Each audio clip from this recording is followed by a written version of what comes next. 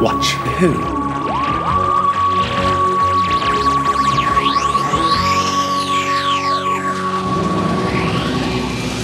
Hello, and welcome to To Watch Who, a Doctor Who podcast. I'm Mark. I'm Sarah. And I'm a Doctor Who fan. And I'm new to watching Who.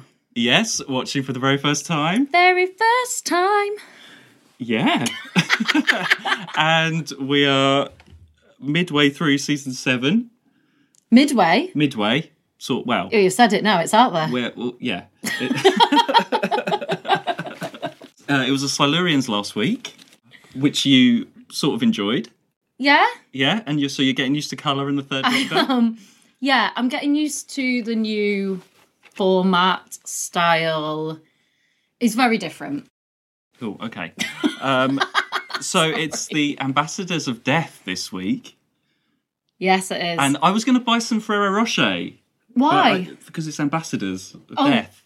What? Why don't I get this? You know, like the advert, Ambassador from Ferrero Rocher? I do not remember that advert. Anyway. Before my time, Mark. So you join us, listener. We're in Space Control. Oh, okay. We are, yes. Right, okay. Sarah, you're at the controls. God help us Pressing all. the buttons. Does this mean that I'm floating in Recovery 7? And when I say floating, I mean slowed down slightly. Well, we are connecting to Mars Probe 7 right now.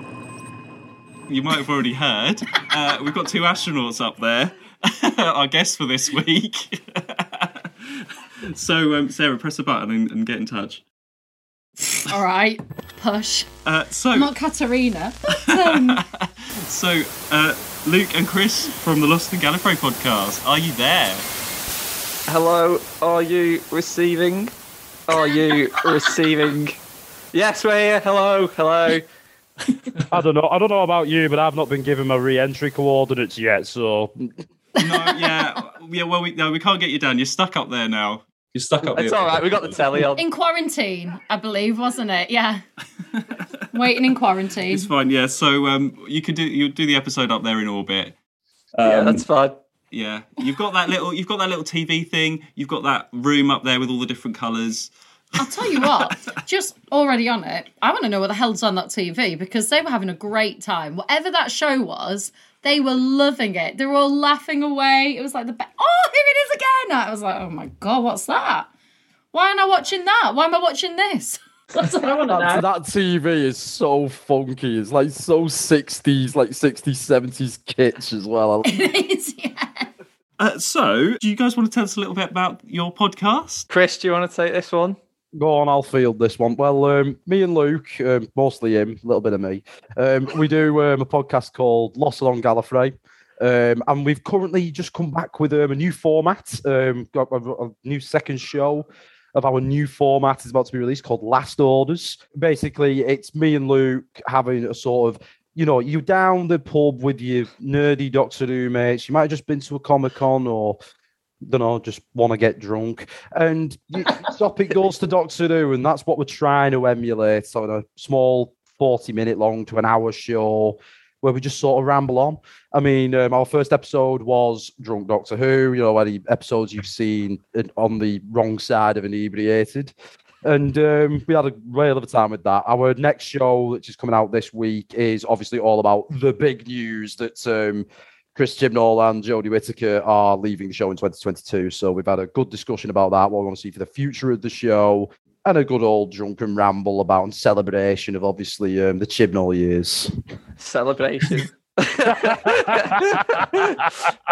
I've all this to come. Yeah, I was going to say did you know that what? She's leaving? Yeah. Oh, okay. I fine. do have our Twitter. I follow our Twitter. Okay, fine. Just a little mention as well. We also have a sister show, a side show called Gallifrey's Lost Gems. Podcast, mate. Fucking hell. Oh, come on! I want to just Keep going. Keep going. It's my first time guest starring. I've got to sell. That's what I'm treating this like an episode of QVC prime time. This.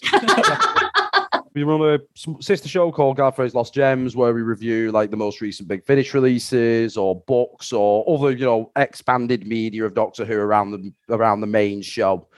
So if you find that interesting, if you're interested in what me and Luke think of drunk Doctor Who or anything like that, or what we think of the latest Big Finish set, please tune in to Lost on Gallifrey. We're on Amazon Podcast, iTunes. We're on Apple Music, aren't we? Podbean, Podstar. I don't even know if that one. You name it, you're there, basically. Spotify, we're on that.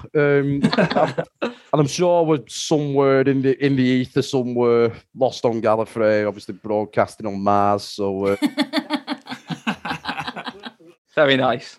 To be fair, Mark has experience not so much of being drunk watching it, but most of Mark's stories seem to be him hungover watching Doctor Who. No, they're not. Yes, Mark, I'm sorry. The number of stories where you're like, I was feeling a bit sick because I've been out the night before. No, so I just thought, a bit of comfort and I'll put Doctor Who on. No. Yeah, you do. That's like... No. Yeah. So many of your stories. You know, when we go back in time, Mark, when was your experience? Yeah, My that's experience. like- I was in not. university and I was hungover. Oh, I do all the No. time. Yeah. Not that much. You're usually ill. Yes. Yeah, that's Because you're hungover right. or something. No, I think I'm just Mark, ill. you have terrible hangovers. No, I'm just ill.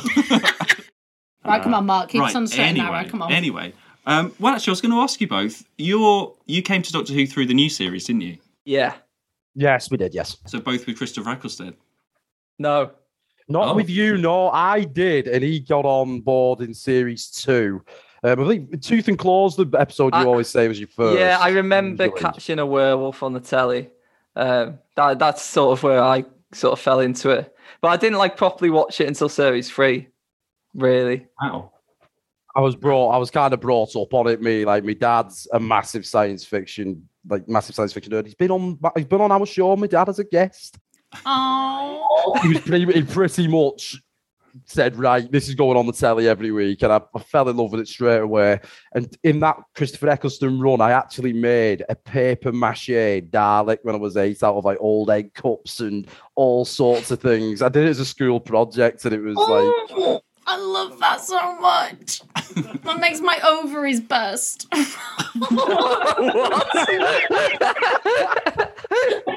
Oh, I love that. Okay. All right, men.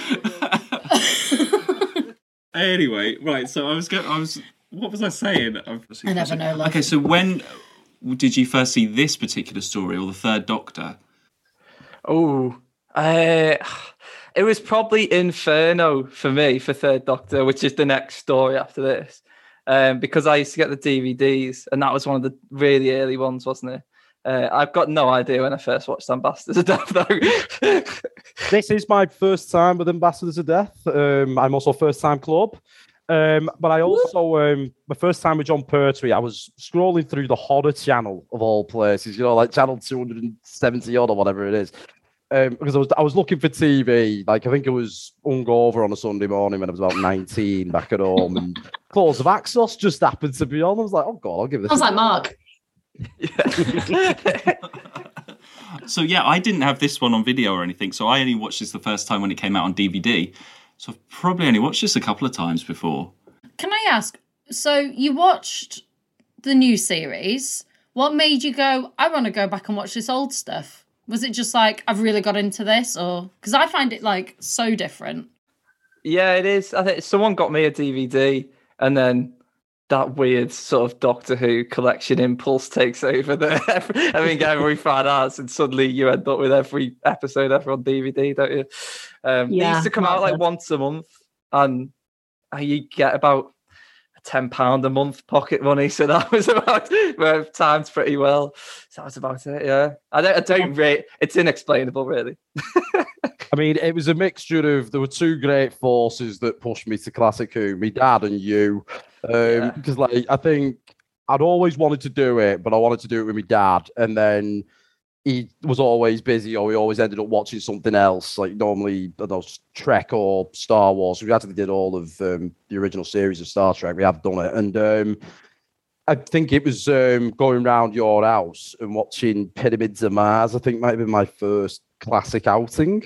It's the first one I remember anyway. It might be wrong about that, but I'm pretty sure first classic I watched was Pyramids, and I really liked it.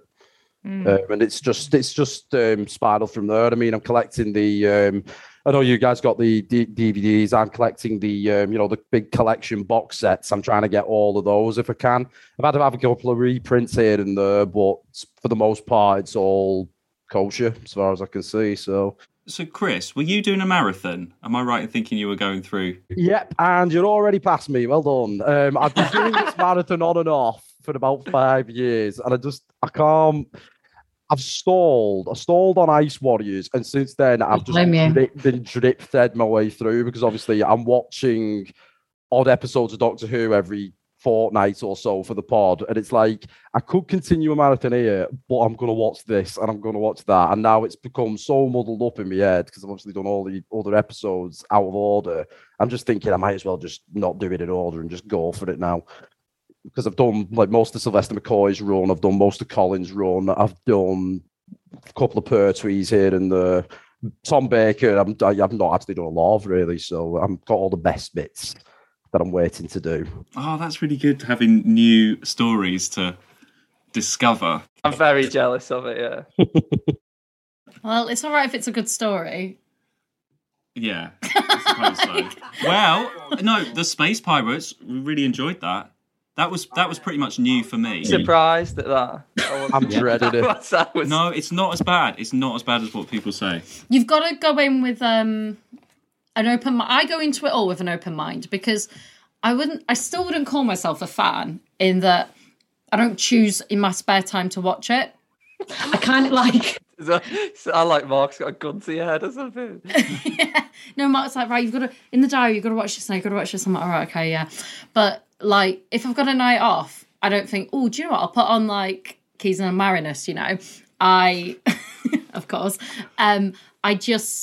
So in that sense, I don't consider myself a fan because I feel like to be a fan, you've got, like, that sort of urge.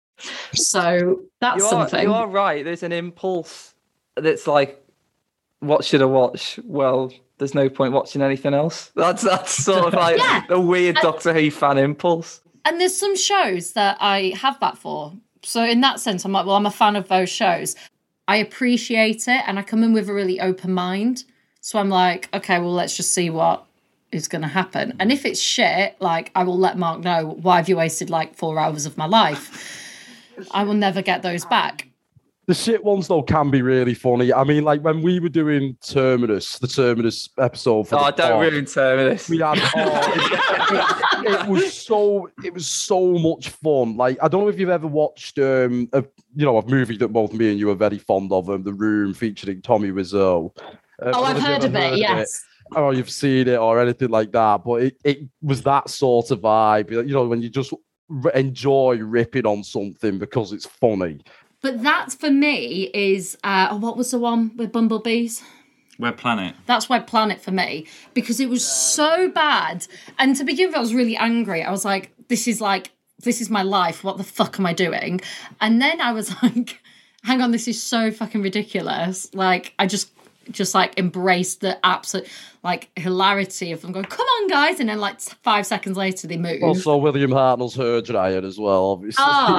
There's just so much that's bad about it that you get to a point when you're watching it, you're like, I've got to keep going. Like, as in, like, this is so bad. You were really, really kind to it when we were talking about it, and I was scathing with it because you said, "Oh, they're trying so hard, they're trying," and I'm just there like, "No." I put it on in my spare time.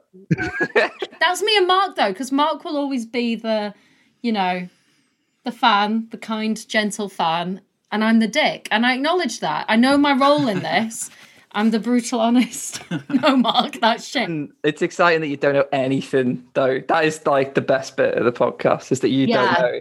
I really don't. You don't know who's going when, who's coming in when, who they are, what they're doing. It's just it's really... Yeah, and that's why you've enjoyed doing this in order as well. Yeah, just to see... Sometimes I find Mark watching me as well. That's just weird. To see the reaction. When I know there's something going to happen. Right. I do that. You got to see it through their eyes. It makes it like watching it all over. Or he'll go to me, if I'm on my phone at that point, he goes, oh, I'm like, he's really good at that. Right.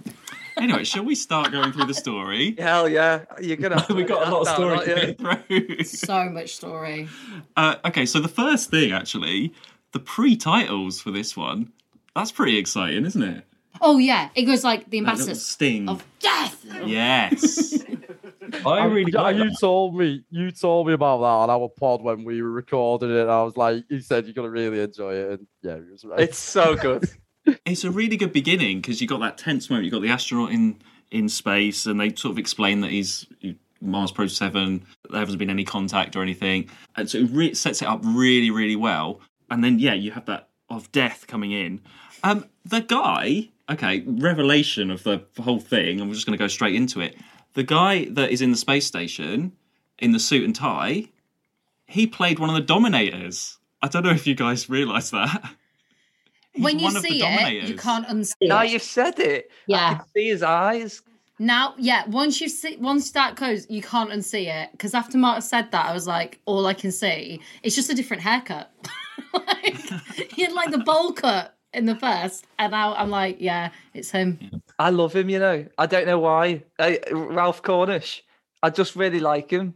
He is actually really good at it, to be fair. He doesn't do anything, but he's just so, I don't know. He's got a good presence about him. More in this than in the Dominators, where it was like Laurel and Hardy. But this one, he's got like a nice, like, calm presence. He's in charge, but he's like, yeah. So you go. The Brigadier's already there, and UNIT are overseeing everything. So, Sarah, obviously, the Brigadier and UNIT again. How are you feeling about them turning up in every single story? Because actually, it's a bit like the Silurians. You have the space or the research facility, scientists. It is a very similar format already, isn't it? Yeah. I said this last time. If I put that on the telly and didn't know it was Doctor Who, I'd think it was a different show. I'd think it was some sort of like, I don't know, James Bond corny knockoff, I think that's really interesting because I think as a fan, you just accept it. But because you're watching it through as that, I can see totally where you're coming from. I agree, actually. I think, I'll be honest, like when I was watching Ambassadors of Death, it felt like I was watching an episode of like The Professionals, but, sort of like for kids, or like The Sweeney, but without John Ford kicking people's heads off. I mean, like John Pertwee does that a lot anyway, but, it feels like a really high octane cop show. Like there's a lot of like explosions, and obviously you get in part 2. Just sorry to jump a little bit ahead, but you get like that helicopter scene where it's dropping bombs on people out the window. Yeah.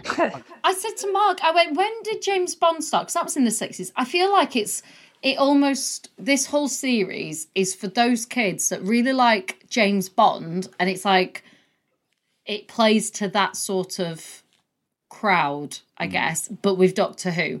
Because, it was fine. But I said, I was like, I'm really bored of like just gun shooting. Like, boo, boo, boo, boo. And it's like, and as you pointed out, there's no music or anything. The music stops and we just go, poo, poo, poo, poo. I'm like, ugh, it's like 5 minutes of this now. I think I skipped one actually. I was like fast forwarding through. I was like, well, they're just fighting, aren't they? Like, I'll get the result at the end of But it. you've still got the sci-fi The element. gunfight sequences, though, I think they're great. Do you like James Bond as well? Depends on the Bond and depends on the movie. Like I like the Daniel Craig films. I like some, and I mean some of the Pierce Brosnan films, not all of them. Yeah. Some very, very high up there, like Sean Connery. It reminds me of, because I used to watch with my dad, like we used to watch James Bond together, and it just reminds me of really old Sean Connery James Bond moments. And I think like, I'm just like, okay, well, here's another fight. Here's another gun shootout. Do you know what? The newest James Bond film I've seen is Tomorrow Never Dies. with Pierce Brosnan. Which I saw at the cinema at the time. Mark, I should haven't we seen go anything since Have you been then. watching Web Planet too much? Is that what's been going? when we finally it comes out, we will go to the I cinema haven't and seen, watch I haven't it. seen anything after that, after Tomorrow Never Dies. Oh, Well, they whatever are you do, good. don't watch Die Another Day. It's shit. Don't watch it. They are good. For listeners, this is a Doctor Who podcast. Anyway, back, what I was going to say, so there's a sci-fi element still. You've got the astronauts and everything like that. And you've got the TV reporter, which is a sort of like very like the news series, isn't it? Telling the audience what's happening, what's going on. I really enjoyed that. I thought that was a good idea. In a few minutes, we shall know the answer to the question that has been occupying the minds of everyone here at Space Control since Mars Probe 7 took off on its return journey from the Red Planet nearly 8 months ago. What has happened to astronauts Frank Michaels and Joe Lafee? I think it's a bit of a Pertwee. It becomes a bit of a Pertwee mainstay, but this is like the earliest I've seen it. It happens in the Weather Sphere though as well. You got a bit. That's very true. Yeah, I quite and like. you get a big gunfight sequence in there as well in part 4. Yeah, when there's a reporter there, it always feels like you're going a bit behind the scenes, doesn't it? Like you're seeing the real adventure. I quite like that. And there's lots of use of the new CSO effects. You know, like some of the astronauts on the screen. Oh, right, and then yeah. they're talking to people and the screen comes up, like the effects and stuff. You can see they're sort of experimenting a bit more at this time. So impressed, actually. I know this is like a show from nearly. Is it 50 years old this year? It must be. Yeah. This is 1970. Yeah, so 51 over 50 years old. I was so impressed with the way the sets looked, the effects, and it has dated. I can see that it's dated, but in a when Doctor Who stuff dates, it can either date well or it can date really badly, like it does in the late 80s. I thought that the effects and everything for this was spot on, and I loved the Space Control set and the live action stuff they were doing. I mean, there was one quaddy there, but at least it actually was a quaddy, and they weren't an alien world. Oh yeah, I thought the sets and location stuff, like, it was really good. That sequence on the weird in part 3 is absolutely brilliant. Like, honestly. But I think that just shows, like, because it's in colour now, they can't get away with things the same like you could in black and white. Because, it makes such a difference. When it's in black and white and you can, you're like, oh, look, they're running that way. Look, they've just turned the camera. It's the same thing. They're running that way. Like, you can't get away with that in colour. You have to step up with it. I didn't like the bit with the Doctor messing with the TARDIS console at the beginning. I think that was just padding. And just, we're talking about the best TARDIS control room that there is. Well, is it? He's got the console thing, yeah, and he's messing around with it, and they're just basically showing off effects. Basically, that is why that scene is there. I don't know what it's about, really. That said, though, Mark, I said this last time. It reminds you that it's Doctor Who, because we've not seen the TARDIS. He does that thing with the film reel, like makes it disappear, but then he says it's not what happened in the TARDIS. Yeah. No, see, I'm not a fan of that. And I think that's really weird because why? Well, yeah, I don't know. Yeah, because he did it later and she was like, is it that thing? Yeah, and he went, no. He was like, okay, great. Nice one. Yeah, it's a bit of a weird... Cheers, mate. It is a bit of a weird one. And then you end up with the Doctor walking in, upsetting the scientists as usual. A bit later on, that always happens. I'm trying to be a bit more positive on the Third Doctor stuff, which it's hard for you. I think. I don't know why I'm finding it really difficult to be. You're not the biggest fan, are you? I don't know. I can't. He's not. I'm I'll not just sure. say he's not. I don't know. It's just really odd. I just can't. Some stuff I like, but then I think it's because it's very repetitive. Yeah, this like the format. one.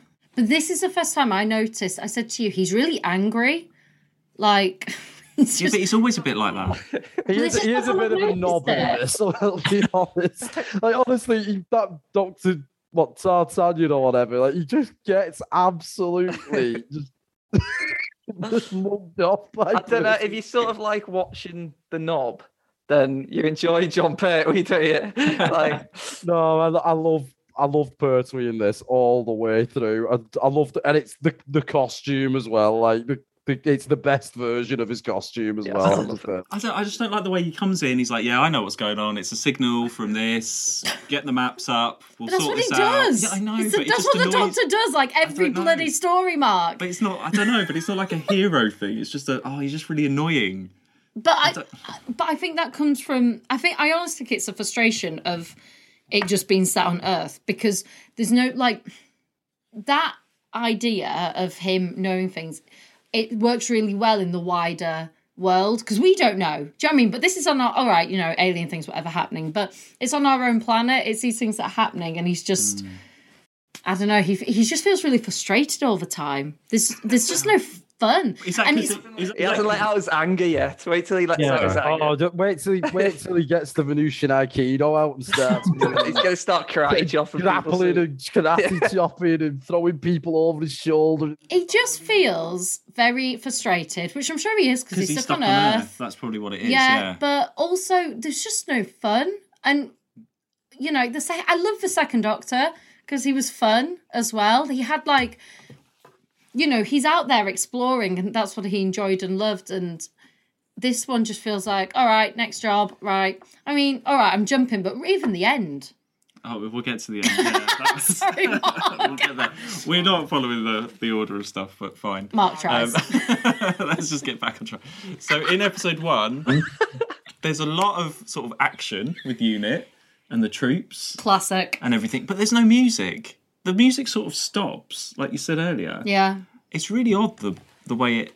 Whenever there's There's a all the gunfight, gunfight. there's The no music music. just stops, and you think that's when the music should ramp up a bit. It's a really odd choice, I thought. Ba, ba, ba, ba, ba, ba. The music's good when it's actually on. I think like I quite like the sort of dreamscapey music when the I love it. astronauts are walking and stuff. But yeah, you are right. There's a lot of times when it's just absolutely. It's really, really good. Nothing. Those sort of like slowed down sequences with the astronauts coming in. And I think what they wanted to do with the muting, especially in that first earlier parts, is because obviously all you've got is the signal, which is your only real special effects noise that you get. I think they really wanted that to stand out. And obviously, you get the YouTube poop montage sequence in the middle as well. So I love that. I love that sort of stuff. And it happens all the time in Pertwee's Run. It's brilliant. When they're like screaming like this. Like, Yeah.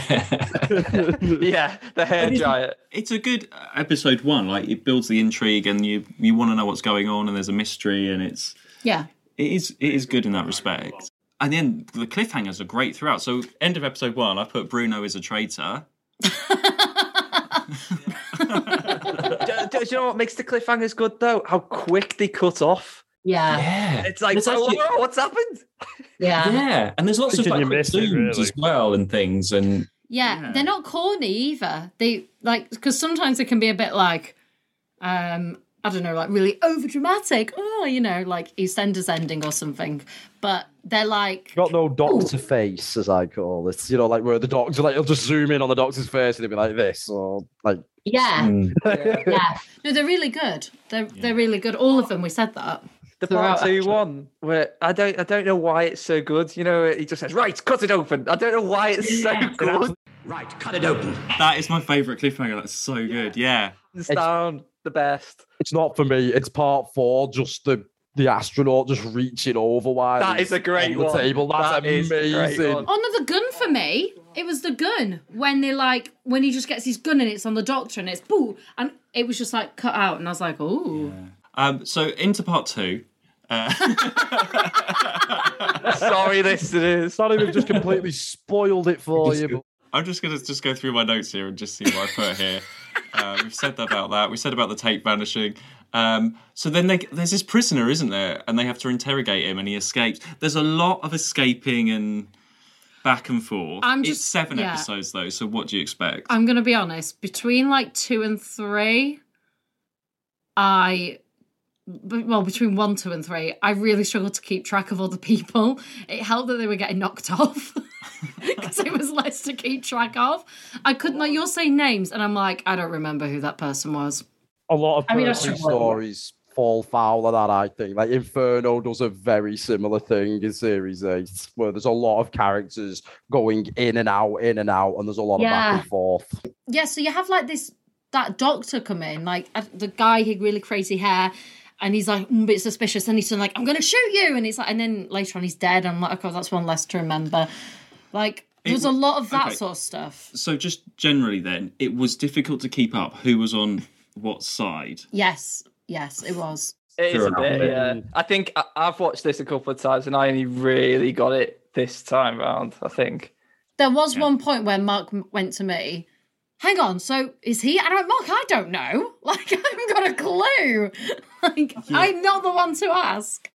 I think that's the brilliant part about it, though, that there are so many that you're never ever sure who is who, really, and you're always trying to figure it out. Like, it requires you to use your brain to get it a little bit. I mean, I felt like I was quite fine with it, but like Inferno again. Sorry, I keep going to Inferno, but Inferno. Don't ruin anything. I'm trying no my spoilers. best. It's very. You'll see what I mean when you get to it, but it is very similar sort of character interactions going on, and I really like that in Pertwee's era, along with like all the action and gunfights and everything. It's really, I got to say, I do usually like the action, but I the one in episode 2, I didn't have a clue what was going on. I've got to say, there's bombs dropping and stuff, and just So you've got the capsule. That they've gone to collect the capsule. Unit are getting the capsule, aren't they? And they get it on the truck, and then smoke bombs come down from the helicopter. Oh, yeah. And that defeats Unit straight away. They can't deal with smoke bombs. Aliens, not a problem. Smoke bombs, not a chance. And luckily, Bessie is a bit slow, or he's taking ages to park it or something, so the doctor is out of the way at the time, and then manages to get he it couldn't back. find it in the car park. He was a bit delayed. Well, he's got the getting on. anti-theft device, which is a very Yeah. comic book kind of TV action. It's proper Batman, like Adam West Batman moment. Like Yeah. that's That's it, what I yeah. call a bit of Pertwee trolling, and it's great. So I could really picture the first Doctor doing something similar, like when he's like, "Oh, come on, help," and then like him giggling away Yes. as he leaves them. It's quite first Doctor. It stands out though because you got all that sort of serious, you got the science stuff in this, you got all the action stuff, and then the anti-thief device is like it doesn't fit, does it? Just holding their arms on the car. Don't worry. It'll switch itself off. Eventually. I've got this signed, right, the DVD, but I wasn't really sure by who. So it says here to Mark something. Can I have a go? I don't know who that is. I don't think it's the main person because I was at an event a couple of years ago, and you know when you sort of go and there was like tokens for all the people there, so it didn't matter like if you saw them or not. And I was queuing up probably to see Annika Wills or something, and then this guy from Ambassadors of Death was just at his table, and there was no one was really interested, and I just had to stand in front of this table for half an hour in this queue. So I thought, well, I might as well get it signed by him, whoever he is. It wasn't Ralph Cornish, was it? I'd be so jealous if it's Ralph Cornish. No, I think it's the scientist guy that talks to the Doctor and Liz for a couple of scenes. I think. The one he's in Pertwee's era a couple of times, isn't he? He pops up a couple of times. No idea. I'll put a picture up if anyone can work out who he is. He seemed all right, but I didn't really. I don't know, I just wasn't bothered. I was like, well, if you're here, I've got this. There you go. Obviously, now I'd appreciate it more, and I'd be like, wow, Ambassadors of Death, tell me all about it. Of course you would. What was it like in the space you would. station? But at the time, I wasn't bothered. So then we get the voice from the capsule when they get the capsule. That is, and then it builds up to that cut it open bit. That is so good because it's just the voice. Oh, yeah. And it's go, and how many beans make 5? Oh, yeah, we Googled So that. so Sarah had to look up after the doctor asked that question. How many beans do make 5? And you didn't get an I actually know what that meant. You know, I was really confused.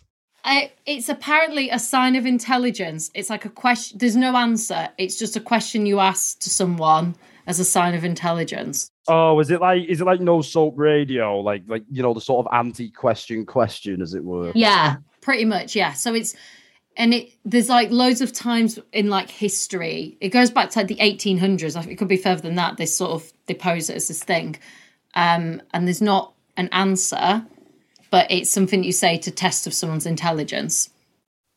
Yeah, because somebody who doesn't know what it means will try and give you an answer even though there isn't one. That's all. Yeah. I guess it's to just check how people respond. I don't know. But I was like, how many beans do make 5? I don't know. I just thought the script writers were on drugs. That's what I thought. That too, maybe. You can edit that out if you want. Oh, But then we find out that there's nobody inside the capsule. Again, another mystery. Yeah. So it's keeping the interest, or was it keeping your interest by part 3? Yeah. I thought it was good. I thought like it's quite an intrigue. If you didn't know what was going on, obviously, like you're the best person to do this. But if you didn't know what's going on, I felt like it was quite a good mystery. Yeah, I wanted to know what was happening. I can't. Look, all in all, I think this could have been 5 instead of 7. I think that's like there's a lot of padding throughout. You maybe 6. 7 was a lot. It bloody goes slow towards the end. Yeah. It does. Can't lie. I feel like at this point, I still don't know, but I'm also like, there are 4 episodes to go, and like. Do you know what I mean? We've got it down. We see, look, no one's here. Okay, well, now we've got 4 episodes of figuring that out. That's kind of what's going on in my head at this point. So my other notes for part 3 is Liz has a really cool hat. Oh, yeah, you loved her hat. She has the white hat. Mark was like, oh, Liz's hat. Yeah, no, it is good. And then we find out with General Carrington, he was on Mars Probe 6, so...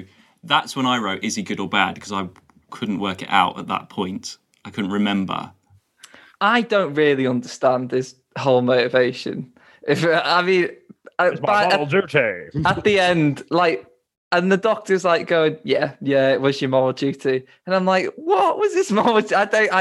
Well, so he's not like a villain baddie, is he? I thought it was a subtle aside to military propaganda and how, you can't question right or wrong if you believe that something is wrong. Because when it's like drilled into you that you've seen a threat, you must destroy it type thing. I thought it was a subtle aside to that, maybe, Doctor Who getting a bit political. And you'll see as things go on in the Pertwee era, it's not afraid to do that quite a lot. But there's a lot of like high concept politics in the Pertwee run, I think. And you start to see that coming in. I mean, Inferno does it, Peladon does it. I'm stop spoiling you. Okay? I knew it was coming. What does Inferno not do? That's what I want to know. You'll find out. It's really good. I can't help it. It's like it's one of my favourite stories. I can't help it. I always go on about it. But apart from the Inferno bit, I completely agree. Because I don't know. But sorry, I just want to pick it up before you get No, I agree. I think it's I sort of saw it as he's a soldier, and anything that's a threat therefore has to be destroyed. That's like, so to him, that's his like duties. That's how I saw it too.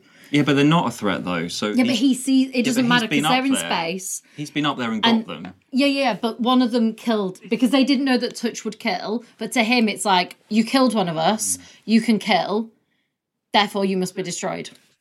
But he doesn't destroy them. He takes them back to Earth so he can use them to like rob places. No, but that's not him. No, it's the other guy. Regan is his underling who's trying to use it for his own ends. Yeah, but I thought he hired him to do that. Yeah, Carrington hired him. But he's no. He hired him just to store them. He's like, tell me about these things, and he starts using them to do bad because he realized. What's he storing them for? Yeah, because he must know because that they've come down as like ambassadors, and so he's storing them so that because I can't remember, he just sort of says something, doesn't he? Well, maybe he doesn't. He does it and gets them to start murdering people and doing bad things so that he can put them on the telly and show the entire world, oh look, we're being invaded, oh god, oh no, yeah, it could be have to nuke the mothership, go on. But is he bothered about the 3 astronauts that are up there? No, is he out? No, I mean, they're happy watching the 1966 World Cup again. They're happy with that. I don't know. Because then you've got the government guy who I thought was behind it, and then he gets killed, doesn't he? Yeah, in a bit. Anyone you think like it could everybody be is killed. Involved in this thing. It's just too complicated. Apart from the guy from the Dominators. I can't. He's pure. He is pure. Yeah. Even though, like the newscaster man is also sort of pure as well up until like right at the end. He just does as he's told. Yeah, he does at least. What is Dominators Man called? Because I can't keep calling him Dominators Man. Do you know what? He's called Ralph Cornish in this story. Cornish. Okay, so Cornish. Thank you. Who needs Mark? I've got it written down somewhere. So he's great because he understands that like the possibilities of this. That's why that isn't like why would we just shoot that? You can't just shoot that. We need to like work out. Well, he's a scientist, isn't he? So Yeah. understanding. He's a voice Yeah. of moral reason, isn't he? Yeah, see, you come around to him. I love Cornish. Well, we find out the astronauts need radiation. And then, okay, I'm going to get to my favourite bit. Liz driving Bessie in the action sequence, running across the weir. That is amazing. I love that. That is why she was wearing a hat. Another brilliant cliffhanger as well. It is. with Yeah. that as well. She just goes, I was just like, Well, I'm sorry, Liz. Like, Well, that isn't stunt Liz. Liz. Stunt Stunt Liz. Yeah. That's why long hair, hat, stunt Liz does a lot. But it's really good. Put it this way, the next time they use a hat that well to cover up a stunt double is in Red Dwarf for the BBC. You all know what I'm referring to there? I'm trying to remember. Kachansky in Oh, of course, series yeah. 2. Yeah, it's one. Yeah, of the, yeah. I think it's the costume designer. I think in that final scene because like the Kachansky that they had finished filming, and they knew they had to add her back in late on in the productions for that scene, so they had to put her in a hat over the vest. Yeah. For listeners, this is a Doctor Who podcast.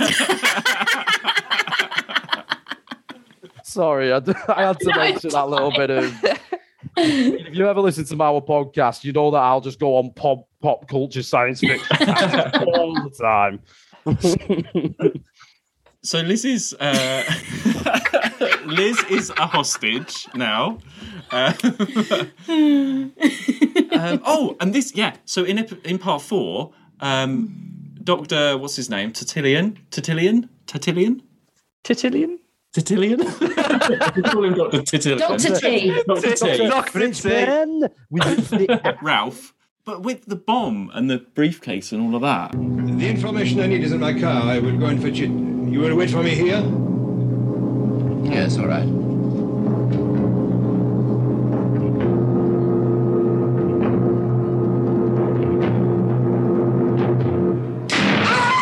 I thought that was really good, tense moment because you know that he's got the bomb there and the doctor's in the same room. The doctor sort of must know because he's right in the corner of the room, really far away, unnaturally just far in the corner. I think the thing that makes the tension for that though is like when you see him setting up the briefcase and he's explaining it to him, you have 50 minutes to get away, and then there's just a subtle zoom in on the camera where he winds the clock back so it'll go off as soon as he flicks the latches down, and you as the audience know he's got no idea. And it's like, it's really tense for that reason as well, because you just think, well, both of them are going to go here. There's no way out. No offense, but like, as if I was the doctor and I saw that guy coming in who looks shady as fuck, like, you're like, have you thought about it? It's like, yes. I'm like, you have something going on here. I'm not going anywhere near you. There is something dodgy. And he's like, it looks like he's like sweating loads and like this. It's like, yeah, I'd be I've keeping seen away from kids it. nicking sweets from Sweet Shop look less nervous than he. yeah, he's doing nothing to be subtle. I mean, like, he didn't want to do it. I get it, but then when you see, I mean, that cut as well, when the explosion starts and it just cuts away. And then the doctor gets a plaster on his face. Oh, we had a lot of talk which was about like this. a big discussion here. Yes. There's a big discussion. And when it disappeared as well, because I don't think we noticed, it just suddenly wasn't there. No, we noticed it go, but I didn't. So you said You were looking at your phone and didn't notice he had a plaster. So and then you were like, oh, he's got a plaster on his face. Who does he think he is, Nelly? So we talked about Nelly and looked up a picture of Nelly, who has a plaster. Yeah, so I did not notice after that bomb him having a plaster on his face, and then suddenly I'm like, why has he got a plaster on his face? And I can't say I've never noticed. I've literally never noticed the plaster. I noticed it. It's like for about 3, maybe 4 scenes, and then he's peeled. No, it's not that long. It's mad because there's the doctor can nothing. take more G than a normal human can. So obviously explosions just don't affect him. You'll very soon work out that John Pertwee is invincible. He cannot be stopped. He's like the Terminator of doctors. He just like nothing phases him. He's absolutely unkillable. There's nothing of survives Dr. a lot. T left, is there? It's literally just nothing left of him. Yeah. Then you get Big John there, just like And he's not It's not a big room. He's not that like, far away. One little plaster. I mean, I didn't even see the plaster mark. I swear they were like, oh, he should probably look injured. Next scene, let's just put a plaster on his face. I swear there was not a plaster on his face after that explosion. well, they went to the effort of thinking, okay, something must have happened there. I don't have any other notes for part 4, so I think this is where I started to get slightly off concentration. It's about around where I went because, like, he's in that capsule going up for ages, isn't he? With the blue light, and it's just like that sort of stone-faced control woman who just doesn't have any change of emotion. Oh my yes. You mean Yes. Dream. what voice woman? She's class. And all she does is look at the camera. She's just like, hi. Blah, blah, blah, blah. Yes, we talked about her a lot. Yeah, And then she like gives like this lie to the camera, like really sexy eye, like execute now. Like she's just like the doctor's like literally. Works for me, 10 out of 10 as far as I'm The concerned. doctor's literally dying in this rocket, and she just doesn't even raise like a semitone. But then she just scream right at the very end. And that is her moment. That is her one moment. That was the only time. Apertures will not close on automatic owing to excessive heat. Lift-off speed now 30% in excess. It's the camera eye that gets it for me because it's really like sultry. She's like really made up. Her makeup's like perfect. She's really glam, and all her lines are delivered like straight into the lens. So she's like, you know. It's so late 60s, early 70s that as well. Like, it's the only time you'll see that in like British television or any like, American TV that you'll get. She is just there for like eye candy, and I don't mean that in a derogatory way. It's the truth, like that's just there to sell to the dads, and I'm sure that this has been. I think that's John Nathan Turner said something similar to Tegan, the actress that plays Tegan, didn't he? I think in the 80s. Am I right in thinking that? Don't know. Sounds like you're making things up to me. Anyway, yeah, like it's a sign of like. The sort of sexism, like, well, not sexism, but like, it's sexism. No, you're right. Because the sort of like sexism of the times that permeated, film of that era, I expected, like, going into this, it to be a lot worse. And it's just around now that I'm starting to like notice. No, it's interesting because Liz is like amazing. Like I'm really I'm doing Liz, don't I? Yeah, Liz. Just check I've got the right name. I'm terrible with names. I'm really team Liz, even though I can't remember her name. I think she's great, but she's just always glam. And it's like, this is like, right, you can be as clever as you want. You can be as genius level as the Doctor almost, but you are a woman and therefore you have perfect hair all the time and you look perfect all the time. I mean, she's wearing that hat. All right, it's because I got a stunt double. But she has a whole action sequence and she drives Bessie and she does all of that stuff. In big heels, and like that hat does not move. It just kind of shows this sort of like this glamorous, like clever one but she has to look glam the whole time. That's not real. Where it's like, you think of the main characters and things happen and, they get like roughed up a bit, or the Doctor gets a plaster, Cornish is pretty glam, that Cornish. Yeah, I mean, that perm is sort of got going on. Like, I'll say this about Doctor Who: like this era, it seems to give with one hand and take with the other a little bit. It's not like Blake 7, where it's like all sort of like that, like very sort of. Done as much for look as for action, if you get what I'm saying. It's still trying to break new ground. And I mean, like, we see it in Web of Fear with, what's his thingy's daughter? Anne. And she has some really good moments in that, in terms of, like, female empowerment in the late 60s. For someone who's playing a female role in a very male-dominated science fiction show.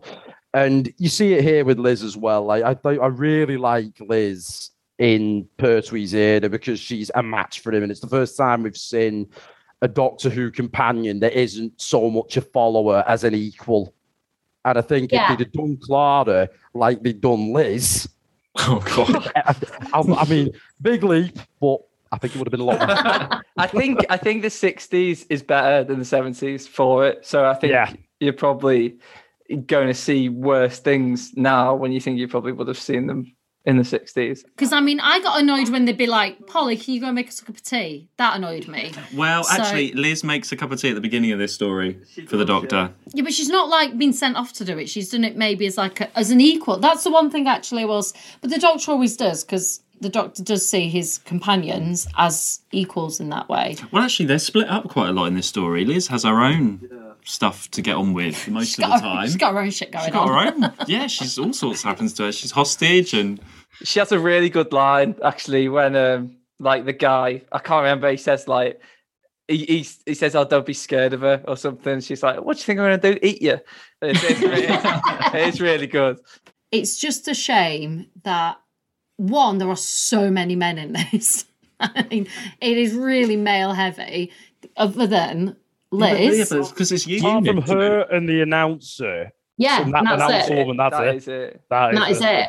No, there is another woman at the beginning. I don't think it's the same one. Is she killed? Dr. Somebody. There's Dr. Somebody, and she has a few lines at the beginning because I wrote her down, and then she never turned up again.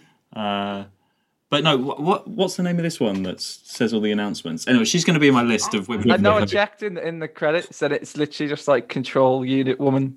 Control Unit Woman. I don't think she's killed. I know it's a bit tragic. Control Unit Woman. Yeah, Control Unit Woman. Yes. Can you please have the image just be her giving a sultry look? Yes. Because she does so many of those. I'm going to make some merch. Mark's favourite job. She just doesn't give a toss when the Doctor's like dying. She just doesn't give a toss. She's getting a job done. Yeah. That could be it. Don't give a toss like Commander. Don't give a toss like Control Unit Woman. That's it. Yes. That's the t-shirt. Love it. With a sultry look. Oh, if she ever does a signing, she's going to get my DVD done. Yeah. Maybe that's who you've got it signed by. I don't know what it says. Imagine. I don't know. So what have I got? Yeah, so part 5. Well, actually, part 5, I said to Sarah, I was like, do you recognise that character? That's Benton, who was in the invasion. Oh, yeah, you did say and that. you didn't remember him. No. Yes. His second appearance. And then you went, I was like, who's Benton? You're like, yeah, Benton. I was like, what? And then you went with Isabel. He drove Isabel to the hole, yeah. And you decided that they were a couple, so yes, then I remembered. You did? No, that was a different one. Then I don't know who he is. No, you don't know. Anyway, he's in... I thought he was the guy that ended up with. No, he's not going out with Isabel, no. Oh. Anyway. No, I don't know that. And then you've got, actually, the character of Lennox we've not talked about, who is stuck with Liz as a hostage. Oh, yeah, that weedy guy. Who's guy. from Tomb of the Cybermen? Yeah. I've got nothing to say about him, really. He's just not really. Just a bit of a weed, isn't he? Oh.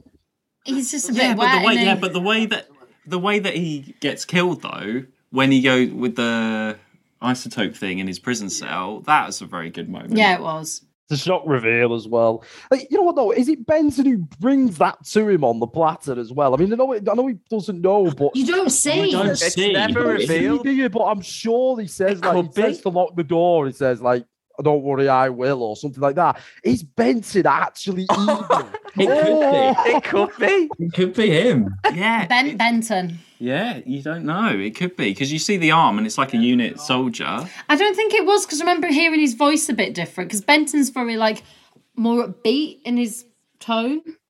No spoiler, but Benton will pop up again in the future, as you can probably tell. Why we keep saying Benton. Can you just keep an eye out in case he does anything else shifty? Can we see if he's actually a bit of a serial killer on the slide? I think we've stumbled onto another one of our world famous theories, Luke. Yeah, is Benton a serial killer in his spare time? Yeah. Just handing out those radiation things. Cash. Just got one in the back pocket just in case. And then we have the Doctor going up into space. I like that. With all the G-force and stuff. Really well done. Oh my gosh. The G-force face was hilarious. That's a Pertwee face, It looked like his face was melting. Oh, It you'll was- get loads of good perch. You get in loads face. of- Oh, it's fantastic. But it's interesting they've decided to do that. It shows for this series they're trying to go for the realism because, like, last series when did the Dr. Jamie and Zoe go into space? In Seeds of Death, they're just like they put a seatbelt on, don't they, and just sit in an office chair. But now, in a series later, they're really going for the No, they had G-force and faces, the- just not as much. Yeah, well, not it as wasn't much. as melted. Don't like tip upside down. Yeah. Yeah. This one's like a. When you say tip upside down, you mean spin the camera around. Like, Well, yeah. it's not. I mean, it's the one problem I had with it. Like that was where the bad special effects comes in. But they were, I was talking about you saying that the Web Planet was trying. This was trying, and I really. Yeah. Yeah, I mean, come on, you can't compare these. I really liked it. I thought it was quite I liked how sort of homespun it was. I guess. I didn't think G-force. I just thought like, his face is like rubber. Well, he does it a bit in Spearhead, doesn't he? They use, at the beginning when that thing's around his neck. Yeah, that's the thing. Yeah, I don't like the Pertwee Gurning. Yeah. No. Oh, There's too many of that. There's about 3 or 4 cliffhangers in Silurians, which is the Gurn, I think. The Gurn. Well, it's a bit too much already. No, I love the space rocket stuff though. At any time, like Doctor Who does, that sort of 1969 space rocket stuff, you can't help but like it, can you? And I'm sure at the time, like, I don't know, the kids would have loved anything where they're sending the Doctor up in space in a rocket. That's quite cool, I guess. I love the fact that this was 1969. We just landed on the moon in real life, and now we're already at Mars. Yeah. Yeah. Like, it's meant to be set a bit in the future, though, isn't it? I know. Well, We don't know. in controversy, we actually don't know when it was. We haven't got that. Oh, we haven't even talked about. Well, it's not a spoiler or anything. There's no real answer. It's just meant to be like a bit further in, isn't it? Yeah, presumably. That's not a spoiler, is it? Well, no, yeah, I know. We'll talk about. We've not talked about it. when it's set or anything. Yeah. No one knows when it's set. That's It's basically it is the 70s, but it's the 70s in a world where we're getting to Mars. Or is it the 80s? Yeah. Well, I think bit of real world history for you. There was actually plans to get to Mars in 1982 for NASA, or just after they landed on the moon. Oh. And you guys got up there and you're still up there. Seriously, I'm not taking the piss. Honestly, that was what they were going to do if they maintained the funding levels that they had for Apollo. That's what they would have tried to do. But I see, yeah. Then they saw this and they thought, oh no. I don't understand. When was the last people on the moon? Like the 80s? 1972. Oh no, it was like 72. It's like 3 years. Okay, so it was really like tricky to do at the time. Surely by now it's easier to do. Why haven't they? I just think it's weird they've not It gone costs back. a lot of money, Mark. Yeah, I know, but We've just had 3 I say astronauts. They're not astronauts, are they officially? But 3 people going to space like 2 or 3 weeks but I just ago. think it's weird they've not been back to the moon. I just think They are slated to go back in 2023. The current there's a set of missions called Artemis. You can look it up online. Really, really interesting stuff. That's going to use the Orion capsule and the set to go back for 2023. Elon Musk with SpaceX as well. He's already chartered a orbital flight around the moon for 2023 as well from a Japanese fashion designer. Solid answer. Okay, Mark, that's you told. Okay, when they go, yeah, okay, fine. Anyway, you are still watching a Doctor Who podcast. Yeah. Well, when they get up there, we'll just see, as long as they can meet the ambassadors and sort everything out and we don't have any issues, it'll be fine. I think the reason Nazis. I think the reason we haven't gone back is just because there's nothing there and nothing to do there for the money that it costs. Yeah, because the reason they're talking about Mars so much is because they think at one time Mars had life. Right. But it's that bit further away. So we couldn't live on Mars, but whereas the moon is the moon. There's no proof of life on the moon or anything. So it's like, move on. The moon is to be used as a test bed to get to Mars, effectively. It's like a long-term test of can you live in space for over, 2 or more years on another world. Like similar to what they've done with the ISS, with the long-duration missions over there. But it's just like the next step to that. So obviously travel to Mars as well. Would you go to the moon if you could? Oh, yeah, definitely. Easy. Get away from all the noise. Mark doesn't like Oh, flying. you don't like flying, do you? I don't like flying. I was just thinking, I was like, I don't think I can get that far. Like 40 minutes on a plane is enough for me. I don't think I'm going to be able Mark to get flying up to there. Ireland was too traumatic. Going to Ireland was just too much. So I need a bit more practice, I think. Yeah. Anyway. A bit more practice. Get to the moon. No, like flying, just generally flying. Like, and then maybe I'll try and go to the moon. That's your logical next Well, step. the Thanks, doctor doesn't Mark. have any problems. He passes all them tests straight away, doesn't he? Well, yeah, I don't know because how he's quick from they turn that space. around. Yeah. Yeah, he's up there. So then we see, you said it was like the oyster in space, that thing. Oh, the yeah, I said it looked like an ambassadors. oyster. So he lands there. And then it's then I put lads in space because they're all sitting around watching. Yeah. Lads. I think that's a really good twist. I mean, like, it'd be a lot better if the Doctor didn't spoil it in episode 2 and say that they're still up there. Because I feel like if you weren't told that he got there and they were there, it's actually quite good. But Yeah. you'd be not expecting that situation there. It's a bit of a it's a twist of like. It reminds me of David Whittaker's Enemy of the World with the basement underground. Yeah, remember underground. Yeah. Except it's up there instead. Yeah, and Yeah. you need that by this point, like episode 6. You need that extra something new because I agree. I wish they hadn't said, like, if he'd have been like, I think we need to investigate more than, yeah, they're still up there. Because I think then it would have been like they're completely fine. Oh my gosh. And it would have been that. You'd be expected to see aliens, I think, and then you get that. But Yeah. instead, Pertwee just ruins it all. Well, you know what we need to do? Someone needs to cut like the opening 1.5 minutes of that. You know what they're just going on about the football. Somebody needs to cut over that. It's coming home. It's coming. and then okay, we're sort of heading towards skipping ahead a lot. We're heading towards the end of the story. Episode 7, it's just too long. It's just more astronaut. We've seen the astronauts.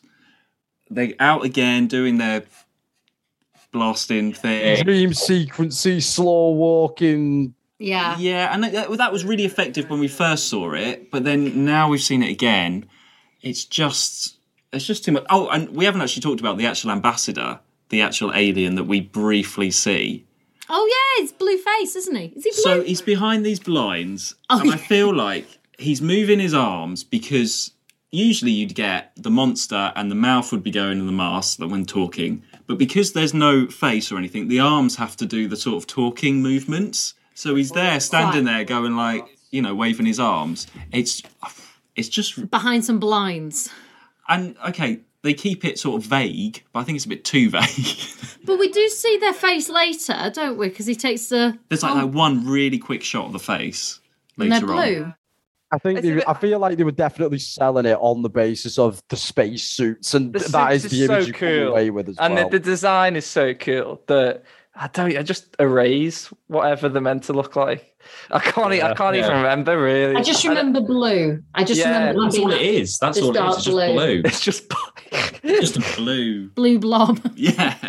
I mean, you're not going to get an action figure like that, are you? You're just going to get the spacesuit. That would be cool. But you're not It's going to get a Moxon blue. Balhoun before he got fat. Yeah.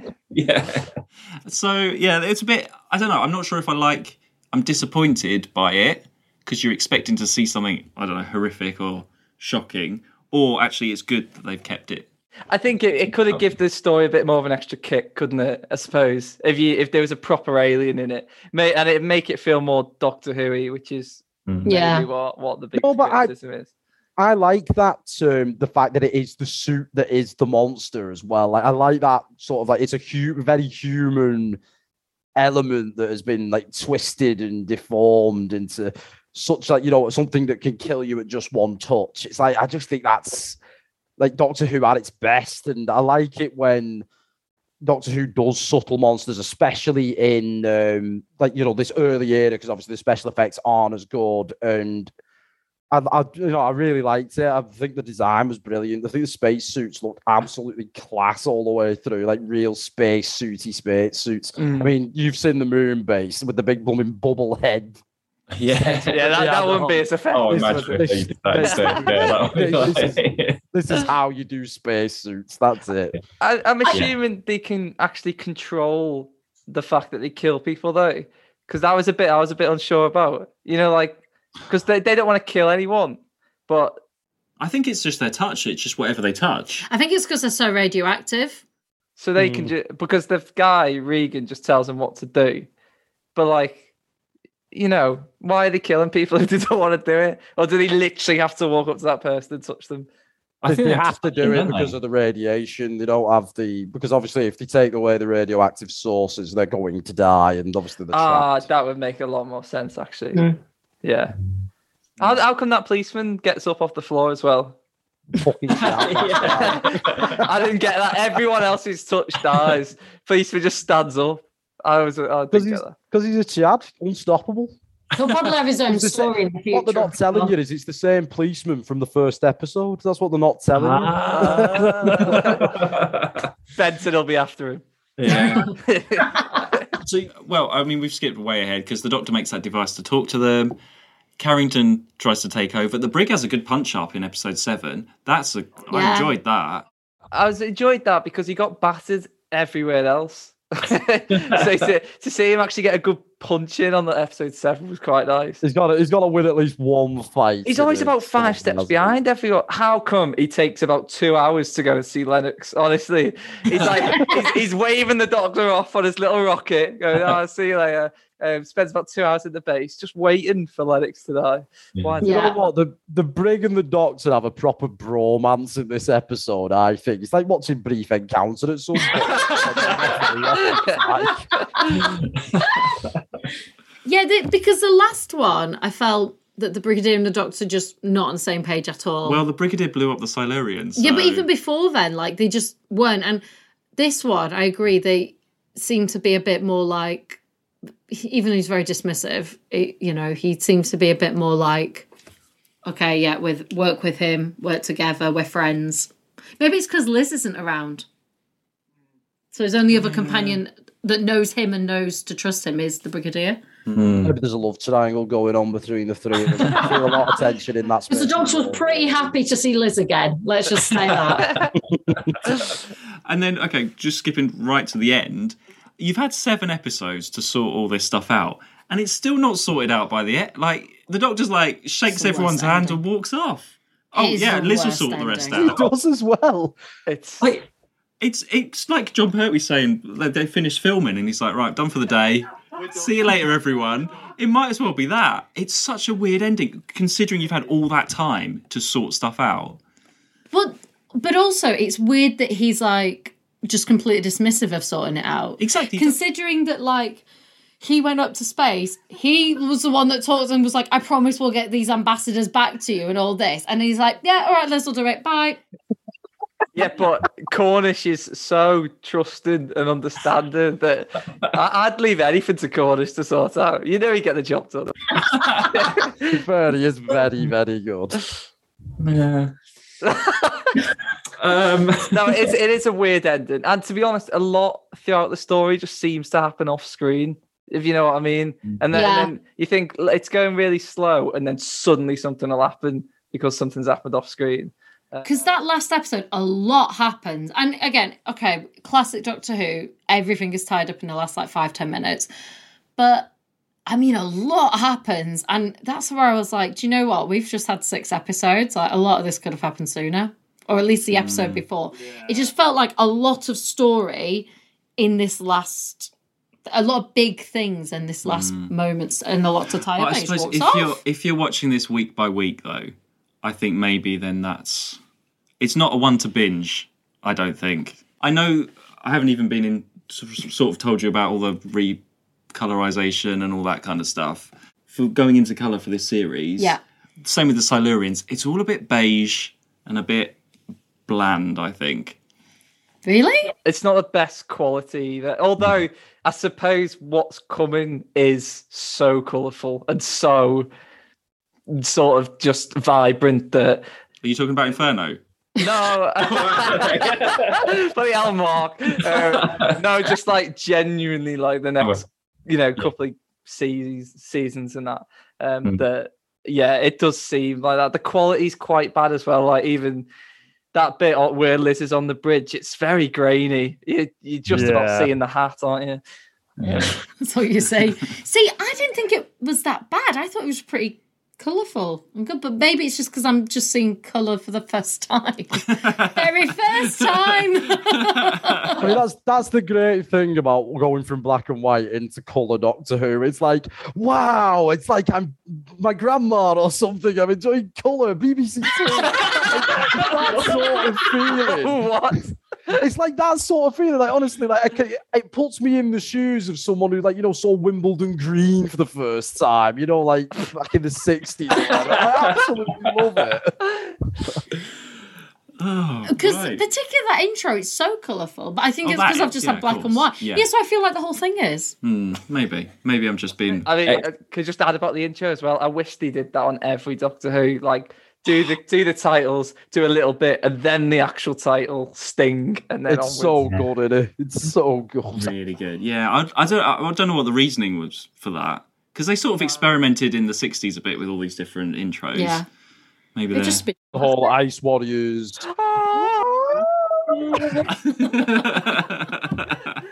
Yeah, stuff like that. Yeah.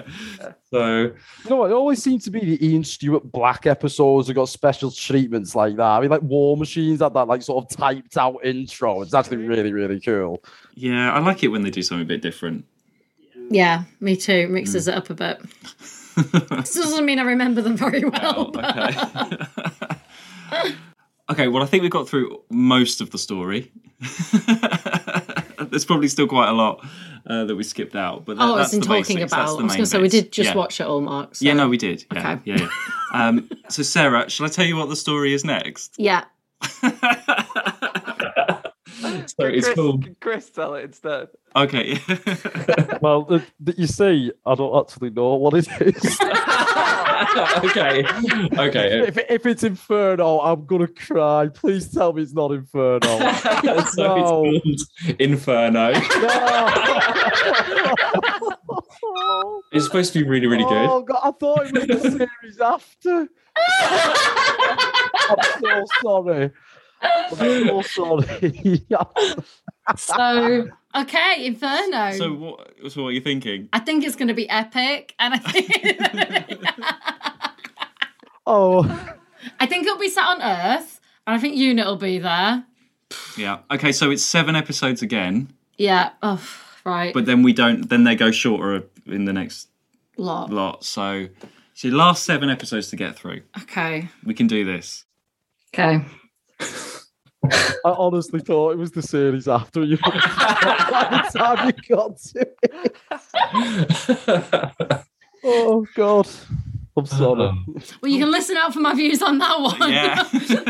Mark, spiel to you.